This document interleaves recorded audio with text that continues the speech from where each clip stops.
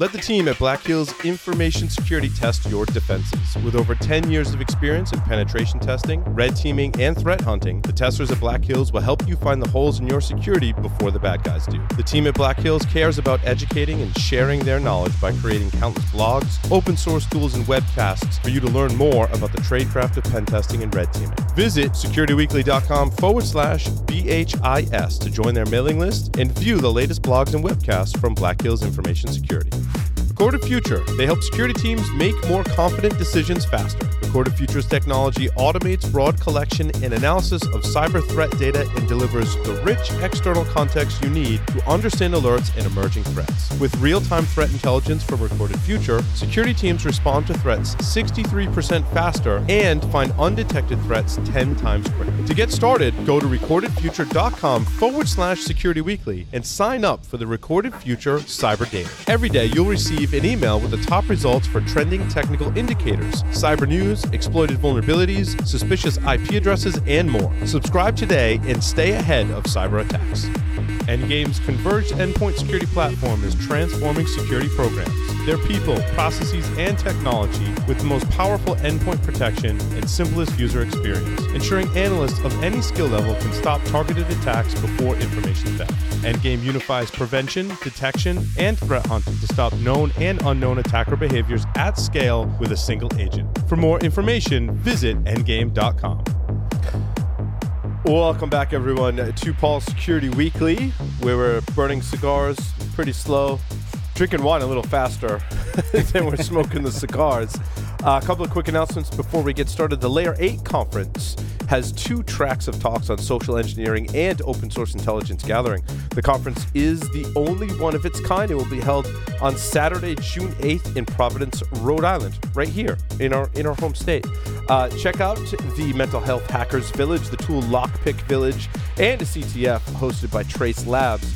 All that and more at layer8conference.com. We hope to see you there. We'll be there all day recording shows, and many of us will be giving talks. So Patrick Laverty is someone who I've worked with for a really long time. We worked together at the university and have done a lot of different things in the security community together.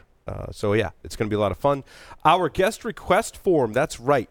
If you watch or listen to the show and you're like, I really wish the Security Weekly folks would interview this person, we hear you. You can go to securityweekly.com/guests. You can enter your suggestions, and we've already received a lot of suggestions and have converted those into interviews on the show already. So keep it coming. I think it's absolutely fantastic. Agreed.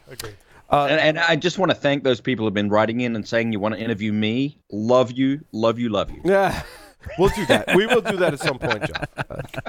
Wait, people have been writing in and asking for that?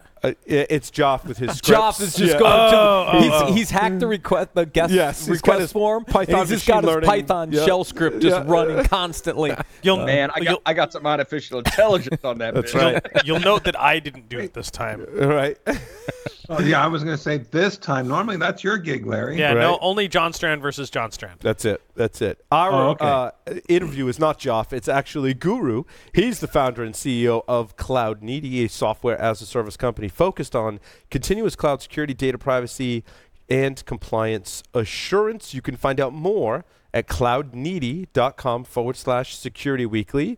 That's cloudneeti.com. Guru, welcome to the show. Hey guys, good afternoon, good evening. Yes, nice to have you. Cigar smoking folks, happy to be here. Yes, it's that relaxed environment that we like to bring people into and talk about technology. And I'm excited to talk about the technology that you've built. So, Guru, I guess start by telling the story of why you founded the company, how you founded the company to solve this problem that we have with cloud and cloud applications. Oh, absolutely. So in about 2016 or so, we were working with a couple of enterprises in a consulting space, trying to help them have secure architectures, migrate their data centers over to the public cloud, but more focused on getting their architectures, their deployment working on Azure and AWS. And about 3 or 4 enterprises approached us, almost in a span of about 4 to 5 months time, asking us on how do we get visibility kind of a centralized dashboard for their security posture. And then one of the auditors came in and said, hey, we are actually working with these enterprises. Can you also overlay a compliance overview on top of it? So one thing led to the other. Some of these projects started getting converted into some quick starts, and over a period of time, we built a product around it. And Guru, what I love about that story is that you really started with people coming to you with a problem. And like, there is no better situation to start a company. Yeah. Right? Like, that's realizing that there's people out there with this problem and you could build a solution is just a beautiful beginning to a company. Well, you might actually say that, but that we saw it much differently. They came to us saying, not so much from a product standpoint, that they knew that we've been doing such work in the space. Microsoft and AWS connected us to these customers, and the request did not come in as, hey, can you go build something? It came in very, very weird. So, hey, we already have Azure deployment and AWS deployment. We have no idea whether we should go to production with it. The CISOs came in and they say that they will not sign off, on something that they have no idea about. And it was a very unique situation where the CISOs actually blocked, production, releases, and that's where we were called in.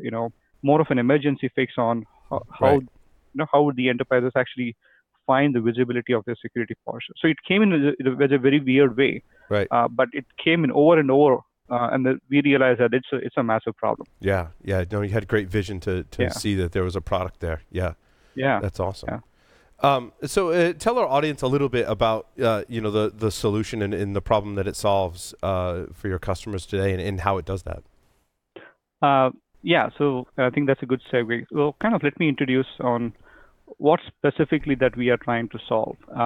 In most of these enterprise conversations, we realized there are three large problems. The first problem is that customers are looking for, they have multi-cloud deployments. Either they are migrating to the public cloud, they might have some on-prem data centers, or they are in hosted data centers, if you will. But now they are wholeheartedly adopting Azure and AWS, right?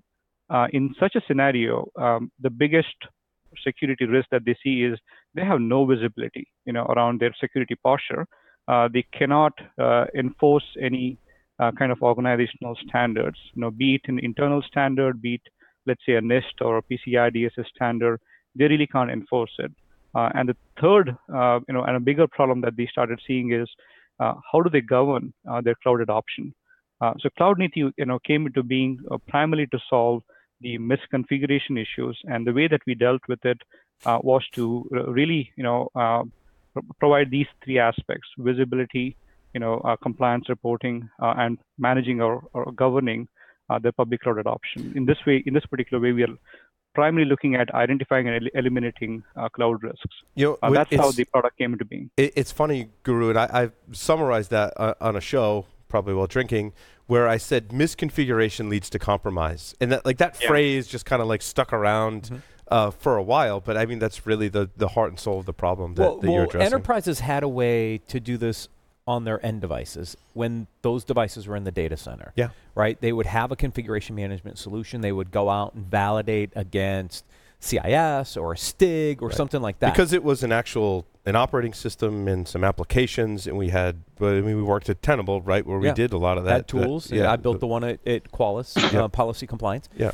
And so there was a known way to look at the configuration, compare it to known benchmarks or baselines. But as soon as you moved to the cloud and you didn't control that environment much anymore, it created this gap of, well, how do I now do configuration management, not only of the infrastructure in the cloud, but the cloud account itself, which was a big gap in the market, which is obviously what your customers at Guru were struggling with, and it needed a new solution, because the old solutions that were very endpoint focused weren't going to necessarily deal with the configuration of the cloud account itself and how it was configured, let alone necessarily some aspects of the infrastructure. Now, Guru, borrowing on somewhat Haroon said, and I think it's really insightful of Haroon to say, a lot of security practitioners will say, well, if I've got an AWS instance and I'm deploying infrastructure or applications to it, I'm an expert. I've been around. I can learn this stuff, and I can control my own configuration. right? But I think that quickly falls down into needing some tools to help you do that, right? Oh yeah. So I think what Matt was also kind of mentioning, that the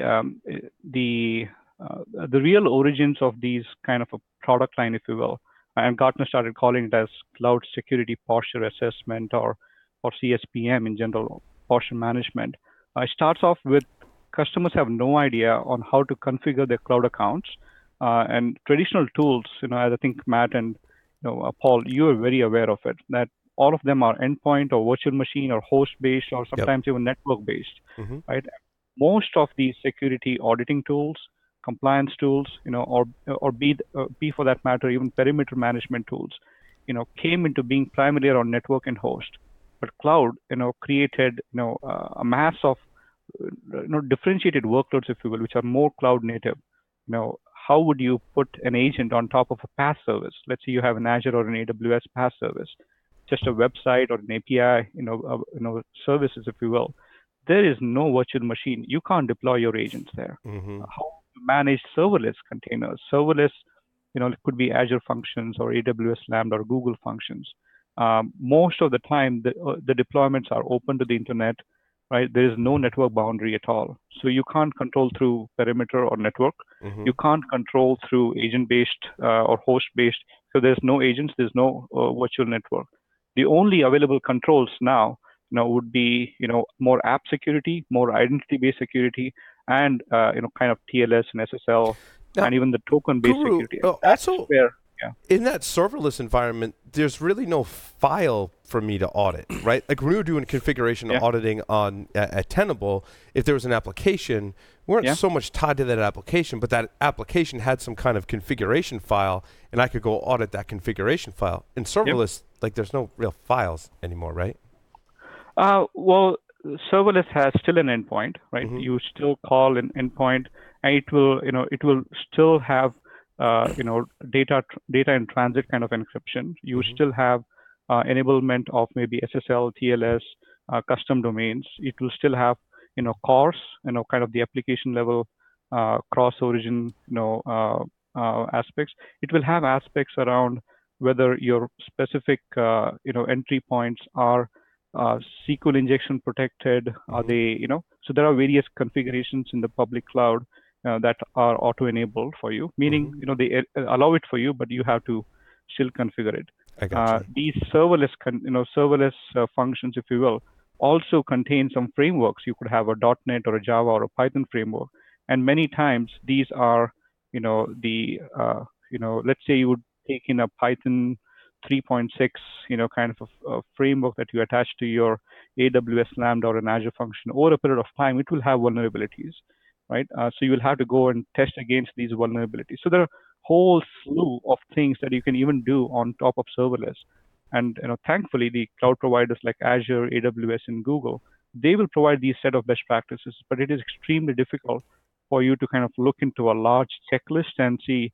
In fact, AWS has published somewhere closer to 40 plus best practices for AWS Lambda, right? Azure has published closer to 67 best practices. Google has recently published about 30 plus, serverless best practices, and they're continually adding. How would you kind of manage all of these checklists and make sure that these are protected and these configurations are managed? And that's the problem that we are trying to solve. And you add on top of it, you have virtual machines, you have containers, you have SaaS apps, like you have Office 365, Dropbox, various maybe CASB kind of products, but getting tied into the newer space. You have newer workloads like machine learning. You would have, a database as a service, which has various open endpoints. So now the problem gets bigger and bigger because the workloads are very, very diverse. I think that's the root. You're scaring me, Guru, because I have some of those things that I'm like, I'm not really auditing them today. Right, like our RDS database and all the AWS account configuration. EC2. I know what you're doing tomorrow. Yeah, exactly. Exactly. Well, Paul, you can run our product, on your installation, and you'll seriously notice that there are so many RDS configurations on AWS, so many storage accounts. And so I want to tell a quick story about how that happened. So, we were moving infrastructure into the cloud like you described so many organizations doing, right? And I think this happens fairly often where like I come into work, I'm founder of the company and doing the architecture design for it, and I come to work one day and I'm like, where's the database container? And the developers are like, oh, we're just using RDS now and it's all working. And I'm like, oh, that's kind of cool, I think. Right? But that's how it happens, right? Yeah. And the other, kind of a dovetail of that was telling a story earlier. I was reading some documentation about how to deploy Python apps and using your example Guru. And I'm like, oh, it's like a whole tutorial on how to push them up into Google Cloud. I'm like, that's really cool. And it looks really easy. And that's how you get ants. And that's how you get ants. Yes, that is exactly how you get ants.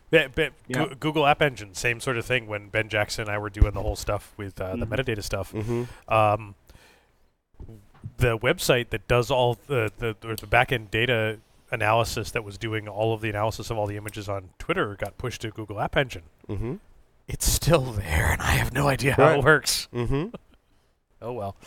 Yeah. Well, I think, and not to scare you guys, but in general, I think this is a kind of a real experience that we had with two enterprises, although they might not publicly, go live with something like this, right? So these enterprises, they bought AWS accounts and Azure subscriptions, right? From a dev standpoint, they had nothing deployed on it, no virtual machines, no workloads of any kind, right? But they were still active, and they had a budget, an unlimited budget on these, and we were in the process of starting to use them to start building them, and it so happened that they were their identity and access management systems were hijacked. They were their accounts or credentials were pawned.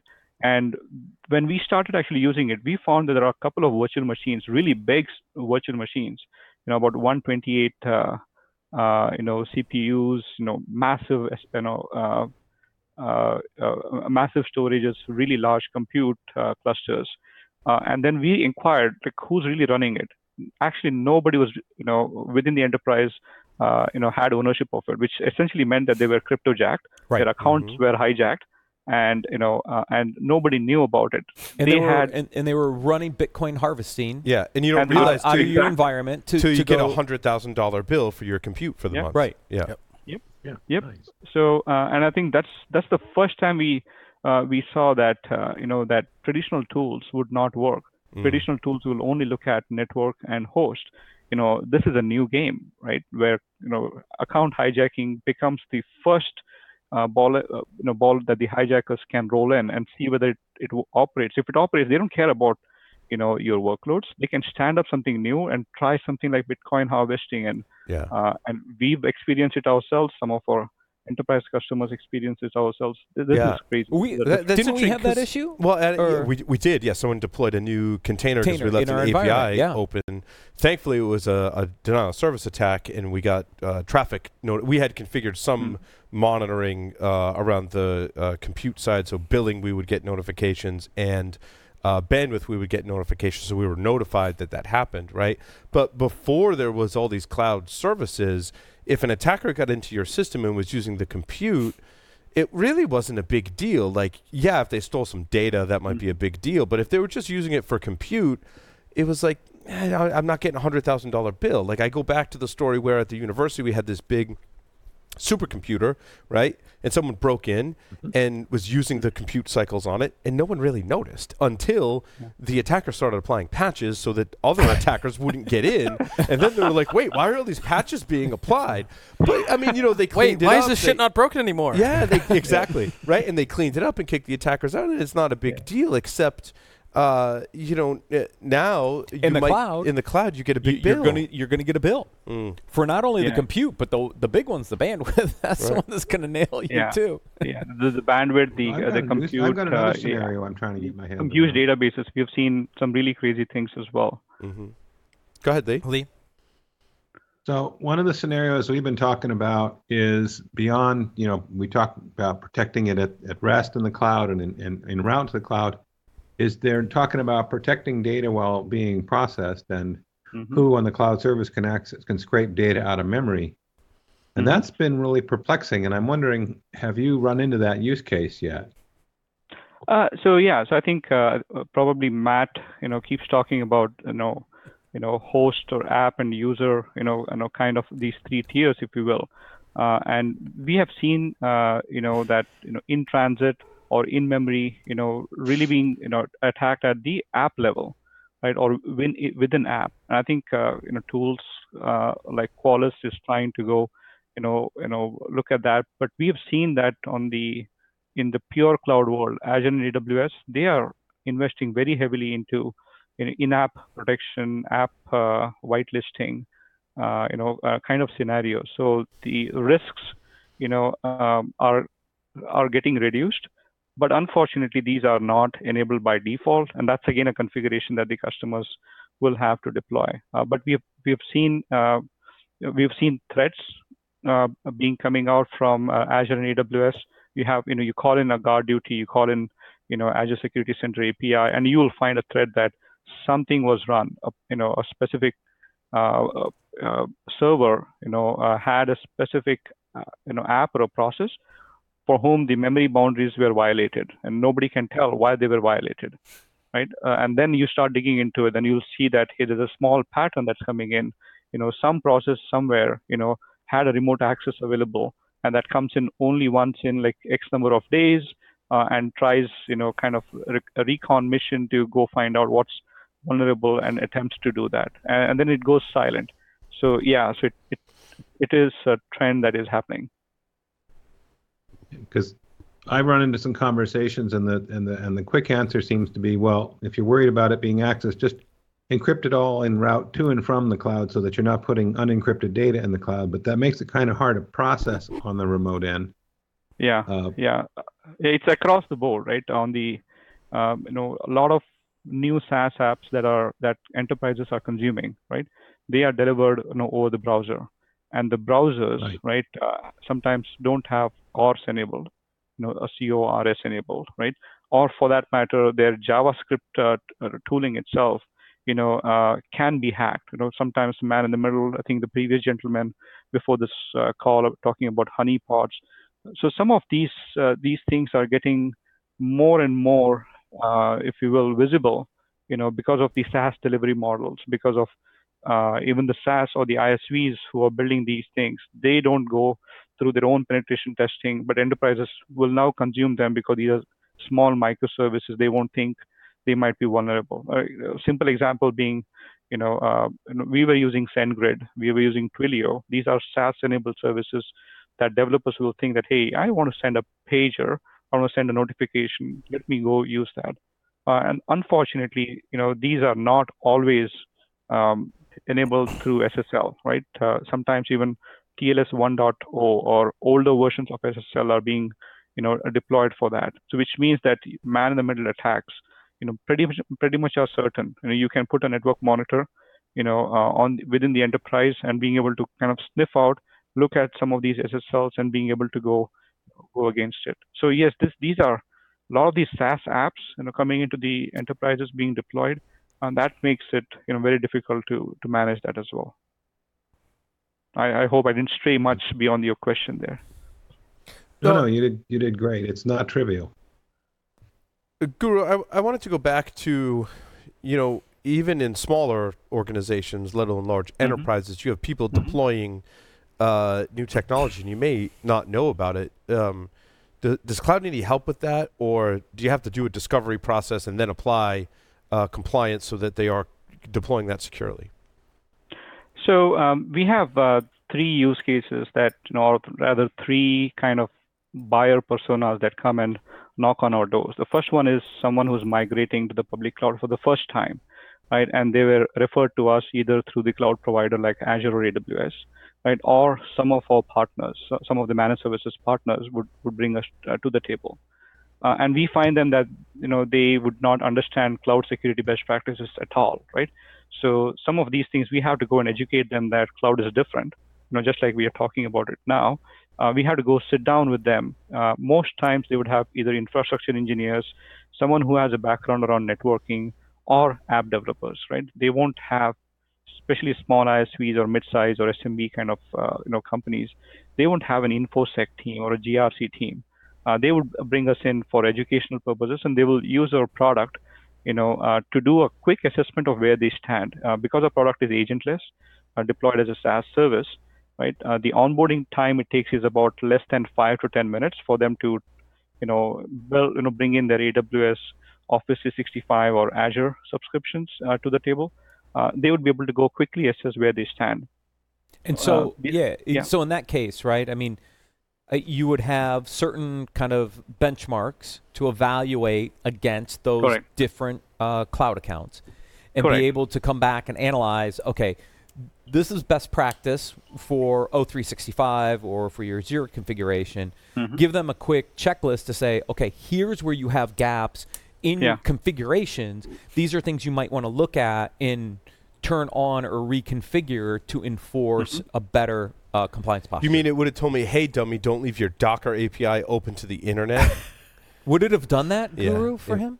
Yeah. So trust me, I think what Paul mentioned, that happens all the time. Docker API has been exposed to the internet all the time. We have Kubernetes clusters that are open to the internet, all the time, right? We would have virtual machines with RDP access enabled all the time, right? There's nobody who will go ahead and put, a JIT or just-in-time access at all. We would have storage accounts, be it S3 buckets or Azure storage accounts open to the internet all the time, right? So these are things I that only feel a little better, Guru. He only made one of those mistakes, not all of those. One. And we fixed It only fast. takes one, though. Except for I don't think you've checked your RDS configuration to make sure it's not open to the internet. No, I have not. Guess what he's doing tomorrow, ladies and gentlemen. Tonight when I get home. Yeah. But to tie into what Matt was mentioning, right? So these customers will ask us, hey, we either want to be secure. So some of these customers start off with a security angle that, hey, I want to make sure that I am following all the CIS best practices, or in general, all the security best practices, across the board, right? Regardless of which benchmark I choose. So in that case, we provide them with a cloud security best practices policy package, which tells them, within about 10 minutes or so, that your X percentage or your so many policies that are, that you fail or pass, right? The second set of customers that will ask us is, I want to go ahead and achieve, let's say, PCI DSS compliance or HIPAA compliance or NIST or FFIEC compliance. So we support about 11 plus compliance frameworks. So they would start tinkering around, they would have usually about 10 to 20 odd, cloud subscriptions. Could be a combination of Azure, AWS, and M365 or Office 365. And they want to get an aggregated view that, hey, I want to be sure that once I get in front of the auditor, I'm able to go produce the evidence to them. So they would start almost 3 to 6 months earlier and start working with us on continuous compliance. So the first day they will say that, hey, I am about X percentage compliance, and they would, they would work with us on what are the top things that I should go solve, so that I reduce the risk, initially from a security standpoint, and over a period of time, I get better and better from a compliance standpoint. So that's the second kind of customer that comes and works with us, and we are releasing a risk posture very soon to them, trying to tell them that these are the things that you should do within the first 15 days or 30 days time frame. At least close off all of your, internet-enabled or internet-facing, services. These are the things that you should do. So we'll kind of give them a quick wins checklist, and then follow up with a 60-day or a 90-day kind of a guidance. But that's the second kind of customer. The third kind of customer that we kind of get is usually the GRC or the risk auditors.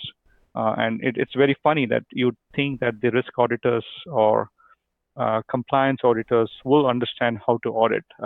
Most of the times they're really good at people, processes, trainings, whether your endpoint devices are good or not, but they are completely, I would say even illiterate, if you will, if you want to go till that state about cloud security and cloud compliance.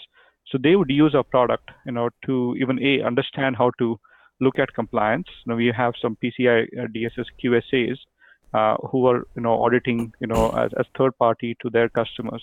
they would deploy our product, get the audit reports, and then work with the customer on advising on various risks. That's the third kind of customers that we find who use our product from an auditing standpoint.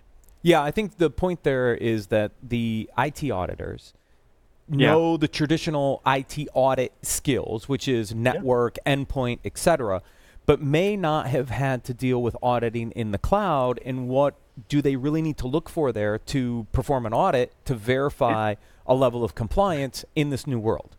Exactly, yeah. I think, I got distracted. Paul was handing out the wine bottle, and I was just about to go and grab it. You have to make a visit here to the studio. I know. Guru. I can't get this to you fast enough. You're in Seattle, baby. So.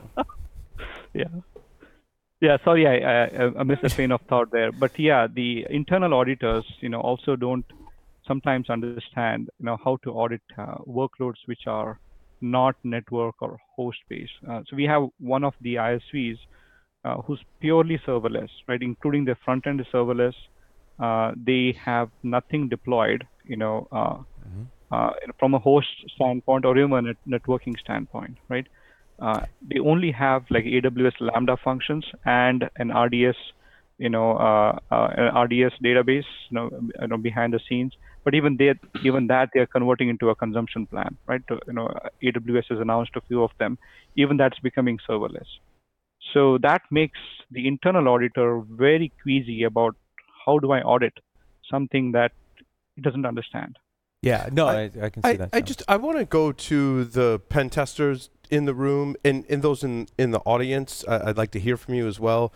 We've talked about basically cloud security for the majority of this segment. Is that coming up on your radar? Is that in scope? Are you making it in scope? Are you finding vulnerabilities in cloud architecture, or is it still really like kind of going back to Haroon's example of finding some AWS keys and getting access to the infrastructure? Guru also gave an example of that as well. How is this included in scope on your pen test, and if so, in what capacity? Well, I can weigh in really quick. Go ahead, John. Paul. I would say yes, but what I'm typically seeing is cloud deployed web applications becoming in scope quite frequently, and also the other example that you just put out there, and that is in the context of some pen test, be it an internal, external, maybe even web app, or some sort of source code review, you find a token disclosure in there that you then leverage to gain much wider access to data that you probably shouldn't have access to, right? So I think a little bit of both. We are seeing some cloud architecture, security review kind of work come around as well here and there. Joff, so are you seeing some of these open accounts, like open database access, open Docker API? Are you guys actually testing for some of those open to the public capabilities that should be closed down? Do you see those in your pen test? I'm just curious how much of that you actually see. Well, that's hard to comment on because I haven't been as involved with those tests as some of the other folks in the company lately. I've been more focused on internal network pen tests and some malware development work. So I can't give you a recent example there, but I'm going to guess yes. Maybe Larry has some input on that. I'm unfortunately about the same sort of stance as you are. You guys have a different focus, different focus.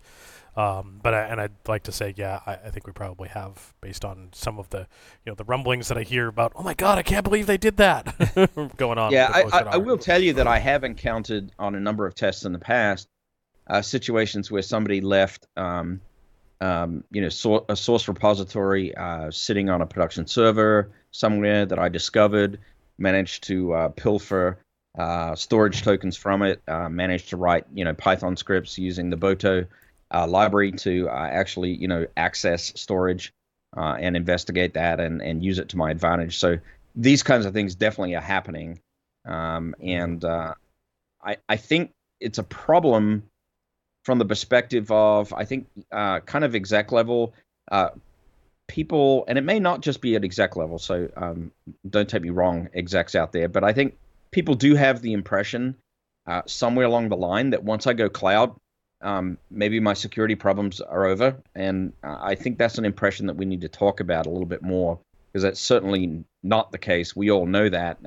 We need to communicate that message that your security problems and responsibilities don't get checked at the door once you sign up to a cloud provider. Yeah, I mean, this is the old adage when you outsourced, right? You could outsource the risk or outsource the function, but you couldn't outsource the risk. Same kind of exists, I think, in the cloud environment. You might be outsourcing your infrastructure to the cloud, but the configuration of that account is still your responsibility as an organization. Mm-hmm. Yes, the cloud providers have added additional security features, but they may not be turned on by default. And how do you know that those configurations are correct, such that you can configure the environment correctly, secure it a little more, and then leverage some of those tools to help add additional layers of protection from your cloud provider? But again, you've got to know that they're enabled or not. Yeah, Guru, one of the reoccurring themes that I keep hearing and seeing in the news is abuse of the authentication and authorization piece. Mm-hmm. And I think this kind of is a parallel to when I read about DNS hijacking. I'm like, oh, it's some super cool like network attack and they're hijacking the DNS. And then I read the article. I'm like, oh, like they password sprayed to get into whoever was hosting, the registrar, and they just changed their DNS servers. I feel like a lot of the same things are happening in cloud environments, that the like most basic level is to protect your cloud assets. You got to have proper authentication and authorization and some processes and technology around notifying you if that happens, for example. Are there a lot of cloud configuration type audits that can help organizations improve their authentication schemes? Maybe at slightly at a broader level, right? So there are 4 or 5 different kinds of issues that even from like a pen tester or an auditor need to be educated about. The first one is in the cloud world, identity and access is becoming one of the primary perimeter, if you will, right? The primary protection layer, if you will, and understanding AWS IAM and Azure Active Directory based IAM, it's very, very different than understanding your on-prem Active Directory, right? So I would argue, Guru, it's hard right now to figure out how that stuff works, let alone how to secure it. I mean, having written some scripts this week that interface with various APIs, just figuring out how you're supposed to authenticate to make it work is a challenge today. It is a challenge. Authentication is a challenge.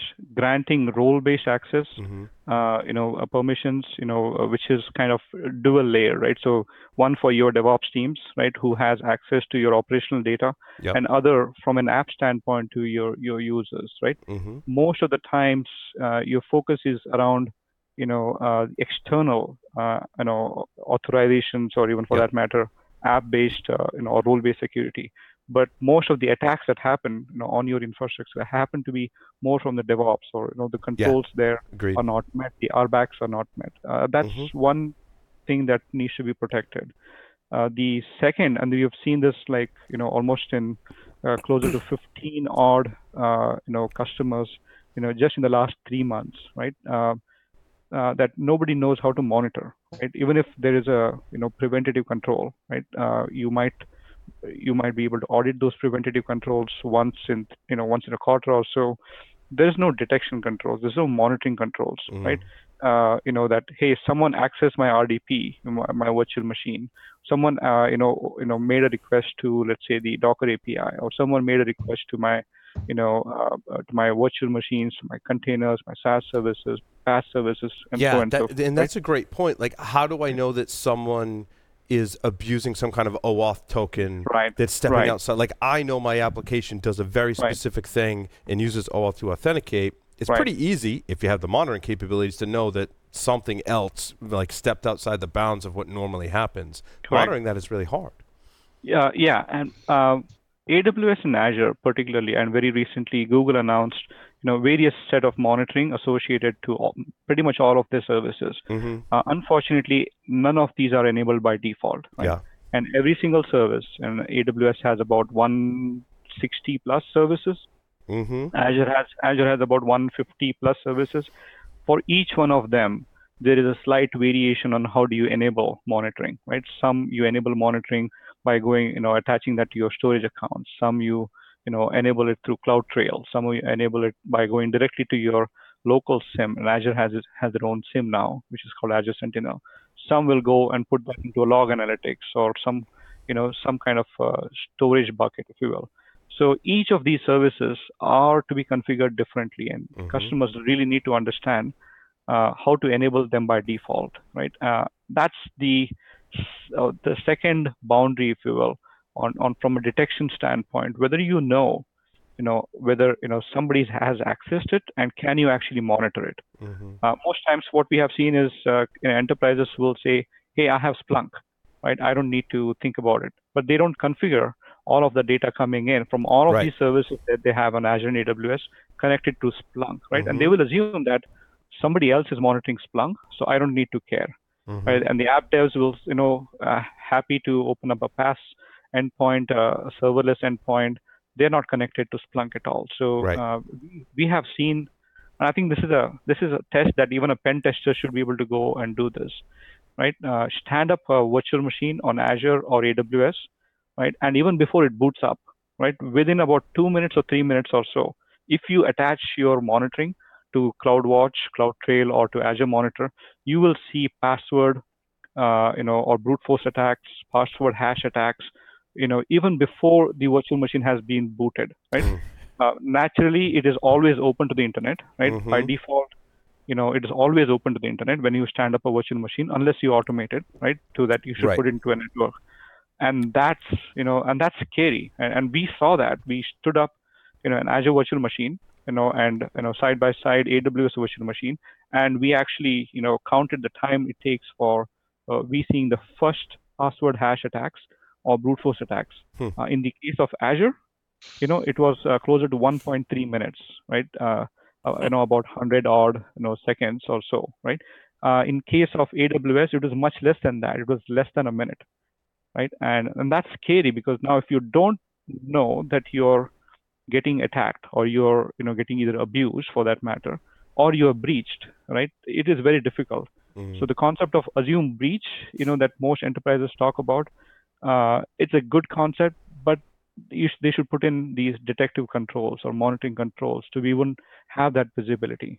And that's what we also, advise as part of the, as part of an automated monitoring. So these, IAM-based controls, TLS-based encryptions from a data transit standpoint, logging monitoring controls, and all the way down to, whether your storage databases are encrypted, are they protected from an RBAC standpoint? Do they have, less than about, maybe 2% or 3% of your entire user base who has access to your cloud account, they are, privileged admins or not. Same is the case. We in fact, we have seen some recent attacks with key vaults, be it AWS, KMS services or Azure key vaults. They're open to the internet by default. They're open to the internet, right? So most times nobody notices them. Because they're not monitoring them, like you said. Yeah. Nobody's noticing them that their key vaults are getting accessed. All they've noticed it is that, hey, my billing, for key vault has suddenly started increasing, but they won't notice that somebody is actually accessing it, on an infrequent basis. So monitoring is a huge deal. At least, not focus only on the asset-based monitoring, which is like your virtual machines or containers, but pretty much all of your services. Because if you get hacked into Key Vault, you pretty much get hacked across the board. It's scary. I feel like it's taken us 20 years to be having conversations about how we secure Active Directory, and we've made headway when it's locally on premises, and still there's organizations that are catching up there. But it could take the next 10 or 20 years for us to have that same level of maturity as we apply it to the cloud. Yeah. Hey, Paul, I just remembered, on that topic, when you're talking about Active Directory specifically, we have seen instances where organizations have inadvertently exposed their Active Directory fairly openly through the fact that they have, a cloud mirror of what's on-prem. And most of it is just what Guru said. It's misconfiguration or not understanding the correct best practices they need to apply when they actually deploy. It's one of my fears about DevOps, right? It's that combination of development and operations, which are traditionally more separate. And we've made arguments that it can be more secure, and I get that. However, if you look at a traditional on-premises deployment, you've got development and operations and security, and they're operating independently, right? So there's someone on a physical firewall going, no internet traffic, right? When you go to the cloud and those things are together and you've got developers potentially making decisions, a lot of times making decisions. And spinning up infrastructure. There's no separate person going, no, I'm managing the firewall, for our cloud instance. The firewall is just all in software and it's part of the development process. Because the developers are, and they're going, my client can't get access to the server, so open everything. IP any. Yep. Yeah. So the speed and agility. Can actually I add something to introduces Paul a there? cost. Sorry, go ahead, Guru. Yeah. And I think it aggravates a little more, right? So you can now stand up your firewall instances per app, right? There's no centralized firewall. Right. It's now software defined. So we've seen that one enterprise customer has closer to 40 odd apps. Each of them has their own instance of a firewall. Has their own instance of a DDoS protection. Some of them have it, some of them don't have it. So there's no standardization, but it gets aggravated because there's no centralized firewall anymore. And you can define a firewall with its own IP, right? For each of the individual apps, and there's no centralized control over it. And that makes it much more difficult. It used to be when Joff and I were at the university, we managed the firewall. We said on all of our border firewalls, never, ever, ever accept an RDP connection from the internet. And administrators, right, Joff, would come knocking on our door. Like, I really need this. And we're like, no, you need to use the VPN. Like, no, you're not doing that. But now today, that's out the window. That level of control has gone out the window. Yeah. You're right. And which is why I think companies like Palo Alto and Checkpoint, are still in the game that, hey, now you need to still ensure that kind of a firewall protection. But I think the enterprises are, need to understand that, of course, the cloud-based security services, be it firewall, DDoS protections, they come at a much cheaper price point, right? So the feature to cost, ratio, cost to feature ratio is extremely, favored for the customers. Less than 5% or 10% of, a firewall cost that you would pay to a Palo Alto or Checkpoint vendor, you'd buy it from Azure or AWS. But the problem, but now the challenge is, how do you centrally manage all those distributed environments? And that's where I think some of the firewall management companies have an opportunity to really hybridize across both on-prem deployments and cloud deployments to really look at the configuration of all these distributed firewalls now. Similar to the conversation we had with OpenVPN yesterday, this concept of a distributed mesh. It's a mesh. It's a mesh, right? But how do you centrally manage a highly distributed mesh? And those guys that figure out how to do that actually help us and win the broader firewall management game. Yep. Well, there's an upside, I think, too. The fact that the software stack is starting to merge, it brings with it, software-defined security controls that are on the cloud, as we know.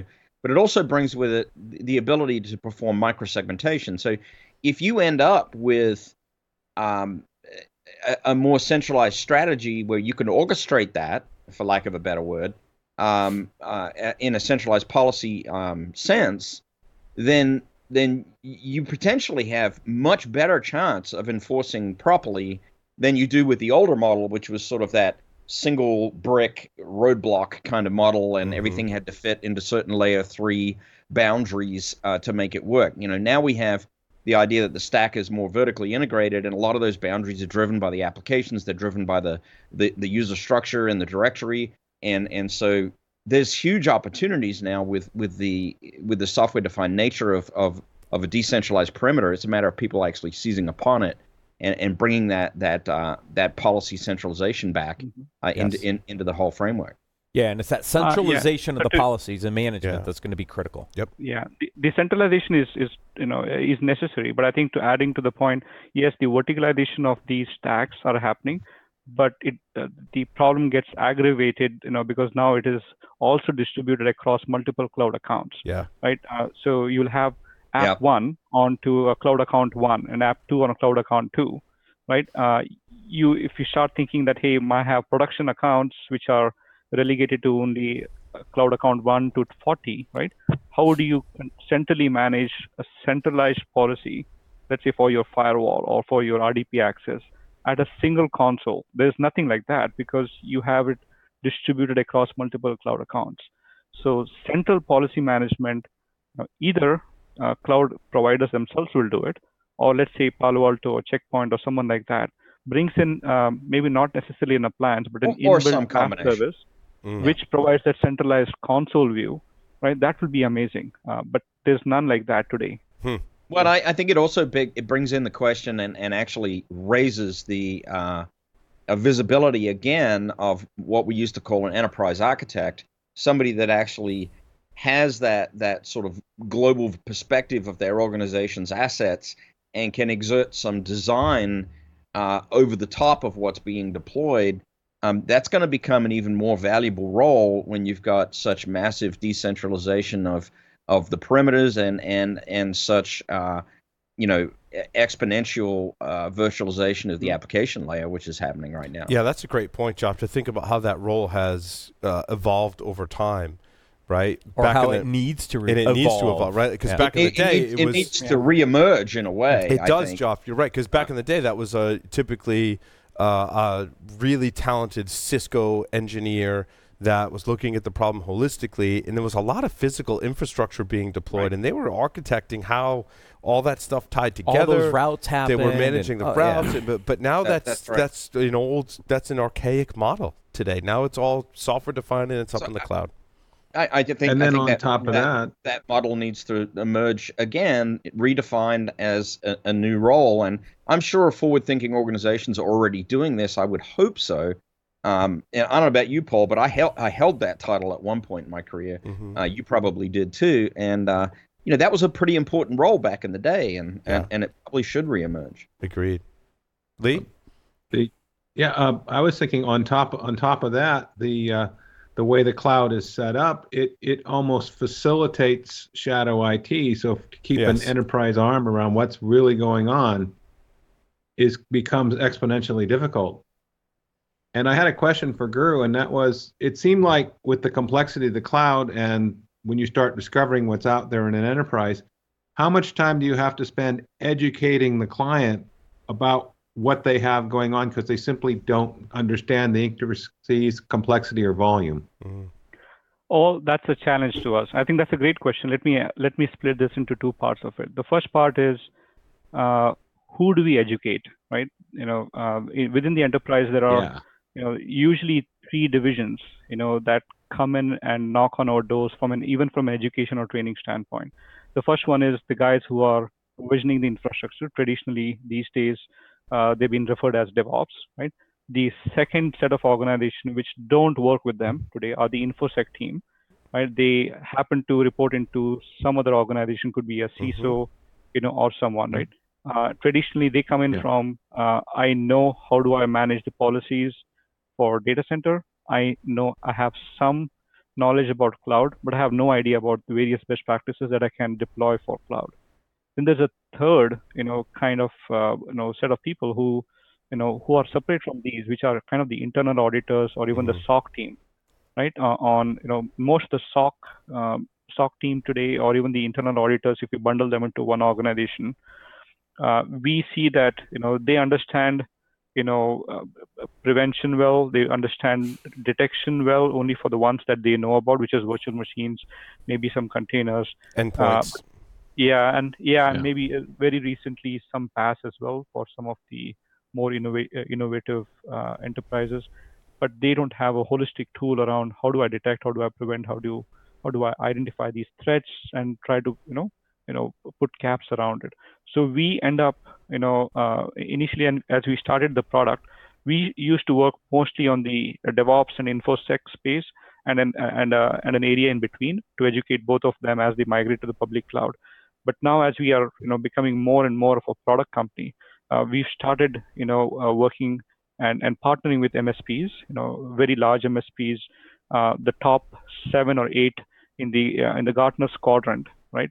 We've started working with each one of them, and instead of we educating the enterprises, right, we understand that these enterprises are employing these MSPs. We will rather take the time to educate, and teach how these MSPs to fish, right? And we provide, as a product, we provide the visibility, we provide the set of best practices, and we have a total of about 1,200 or 1,200 best practices, combined for only security and compliance best practices for Azure, AWS, and Office 365. And by the end of the year, we'll be somewhere in the ballpark of between 3,000 to 4,000 odd, best practices over there. So it takes time for us to educate enterprise. So we'll educate MSPs and educate auditors and SOC team on how to integrate. And we also integrate directly into, let's say, ticketing systems. And within the ticketing systems, when we say that there's a deviation, we will put in detailed set of remediation or recommendations that, hey, you can run this script, and we will provide some scripts for them to run, for either guided remediation or auto remediation, or we will tell them that you go into, let's say, Azure console or AWS console and do click, click, click, and you are able to go prevent this particular configuration. But we also put a caveat that, the moment you do that, the next release will come in, and that will wipe off all the configurations. So you have to take all of these configurations that we are advising into your DevOps pipeline, do a left shift around it. So it takes time for us to go educate, all of these, because it's very complex, and these 3 organizations typically they don't work with each other at all, right? App dev team or DevOps team, InfoSec team, and traditional GRC or risk management team. And fortunately, and that's the space that we are operating, our product becomes an education tool, a continuous monitoring tool, and a continuous assurance tool by bringing in all of these collaborators on the same data, which is live data, right? And being able to showcase that dashboard to them and click remediate, click auto remediate, or click get a report around it. And that's where we are building the product to. And thankfully, fortunately, Gartner's also recommending our product to their enterprise customers, their MSPs. So hopefully we will see that we might become one of the largest, and we would love it. We would love that too, Guru. It was so nice having you on the show. I love the conversation. It was absolutely fantastic. To round out this segment, we just want to play 5 questions with Security Weekly. So are you ready? You have 5 questions. Love it. We have 5 questions. So, Guru, 3 words to describe yourself. Curious, maybe intuitive, and very optimistic about the future. If you were a serial killer, what would be your weapon of choice? Keyboard. I'm an engineer. If you wrote a book about yourself, what would the title be? I would say it's probably Trials and Tribunals of an Engineer Turned a Businessman. In the popular game of Ask Grabby Grabby, do you prefer to go first or second? Grabby Grabby. Ask Grabby Grabby. How interesting. Not sure. Second, maybe. Choose 2 celebrities to be your parents. Alive, dead, fictional, or otherwise? Otherwise. Einstein and Robert De Niro. Oh. Very weird choices, yeah. Ooh, Fantastic. Like Guru, thank you so much for appearing on Security Weekly. Cloudneedy.com/Security Weekly for our listeners that want to learn more. And with that, we'll take a short break. Come back with the security news this week. Lots to talk about. Stay tuned.